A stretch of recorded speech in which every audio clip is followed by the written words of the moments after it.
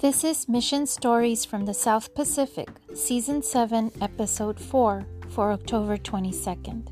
Our mission story comes from New Zealand, titled Robbed and Blessed by Richard.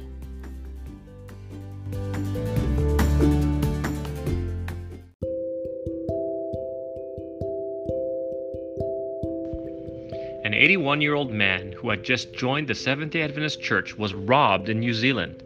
The robbery ended up not only strengthening his faith, but also becoming an opportunity to share Jesus with the robbers. The story began one night when three teens broke into Richard's home in Whangarei, the northernmost city in New Zealand. Richard was sound asleep as one of the teens climbed through his bedroom window and walked past his bed to open the front door for the others.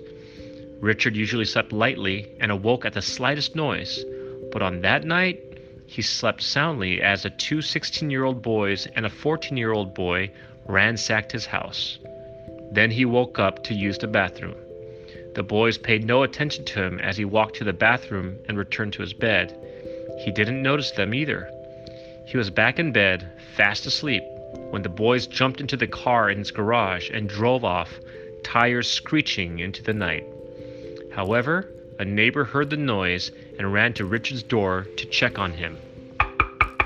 The neighbor knocked on Richard's door. No answer. The neighbor knocked some more.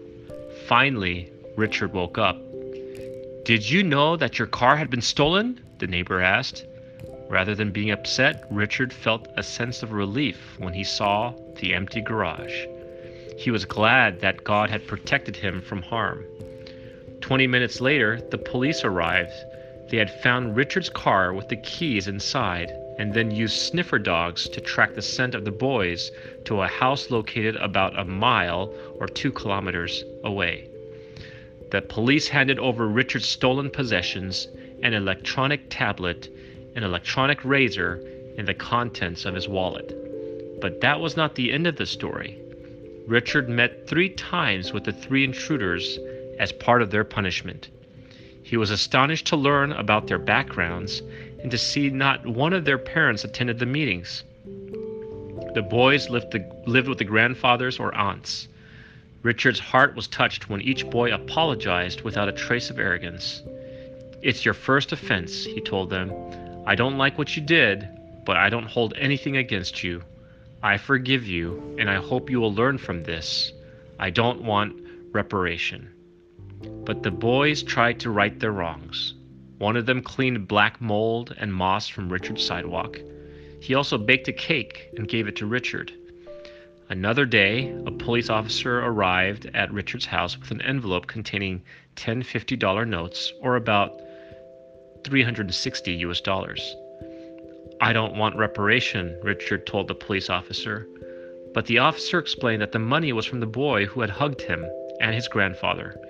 It was a koa, a gift, according to New Zealand Orig custom.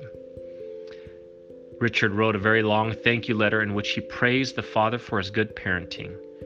After the 3 meetings, the boys were no longer in trouble with the authorities and their crimes were erased from the police record. Richard, who joined the Tikepunga Adventist Fellowship Church shortly before the robbery, said the ordeal revitalized his faith.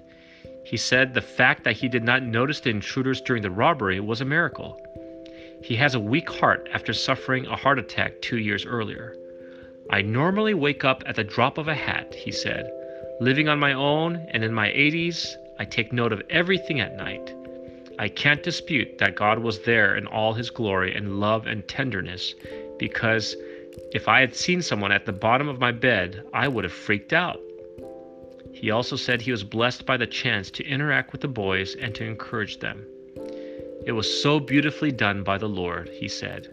"Since then, I've grown leaps and bounds in my Christian walk."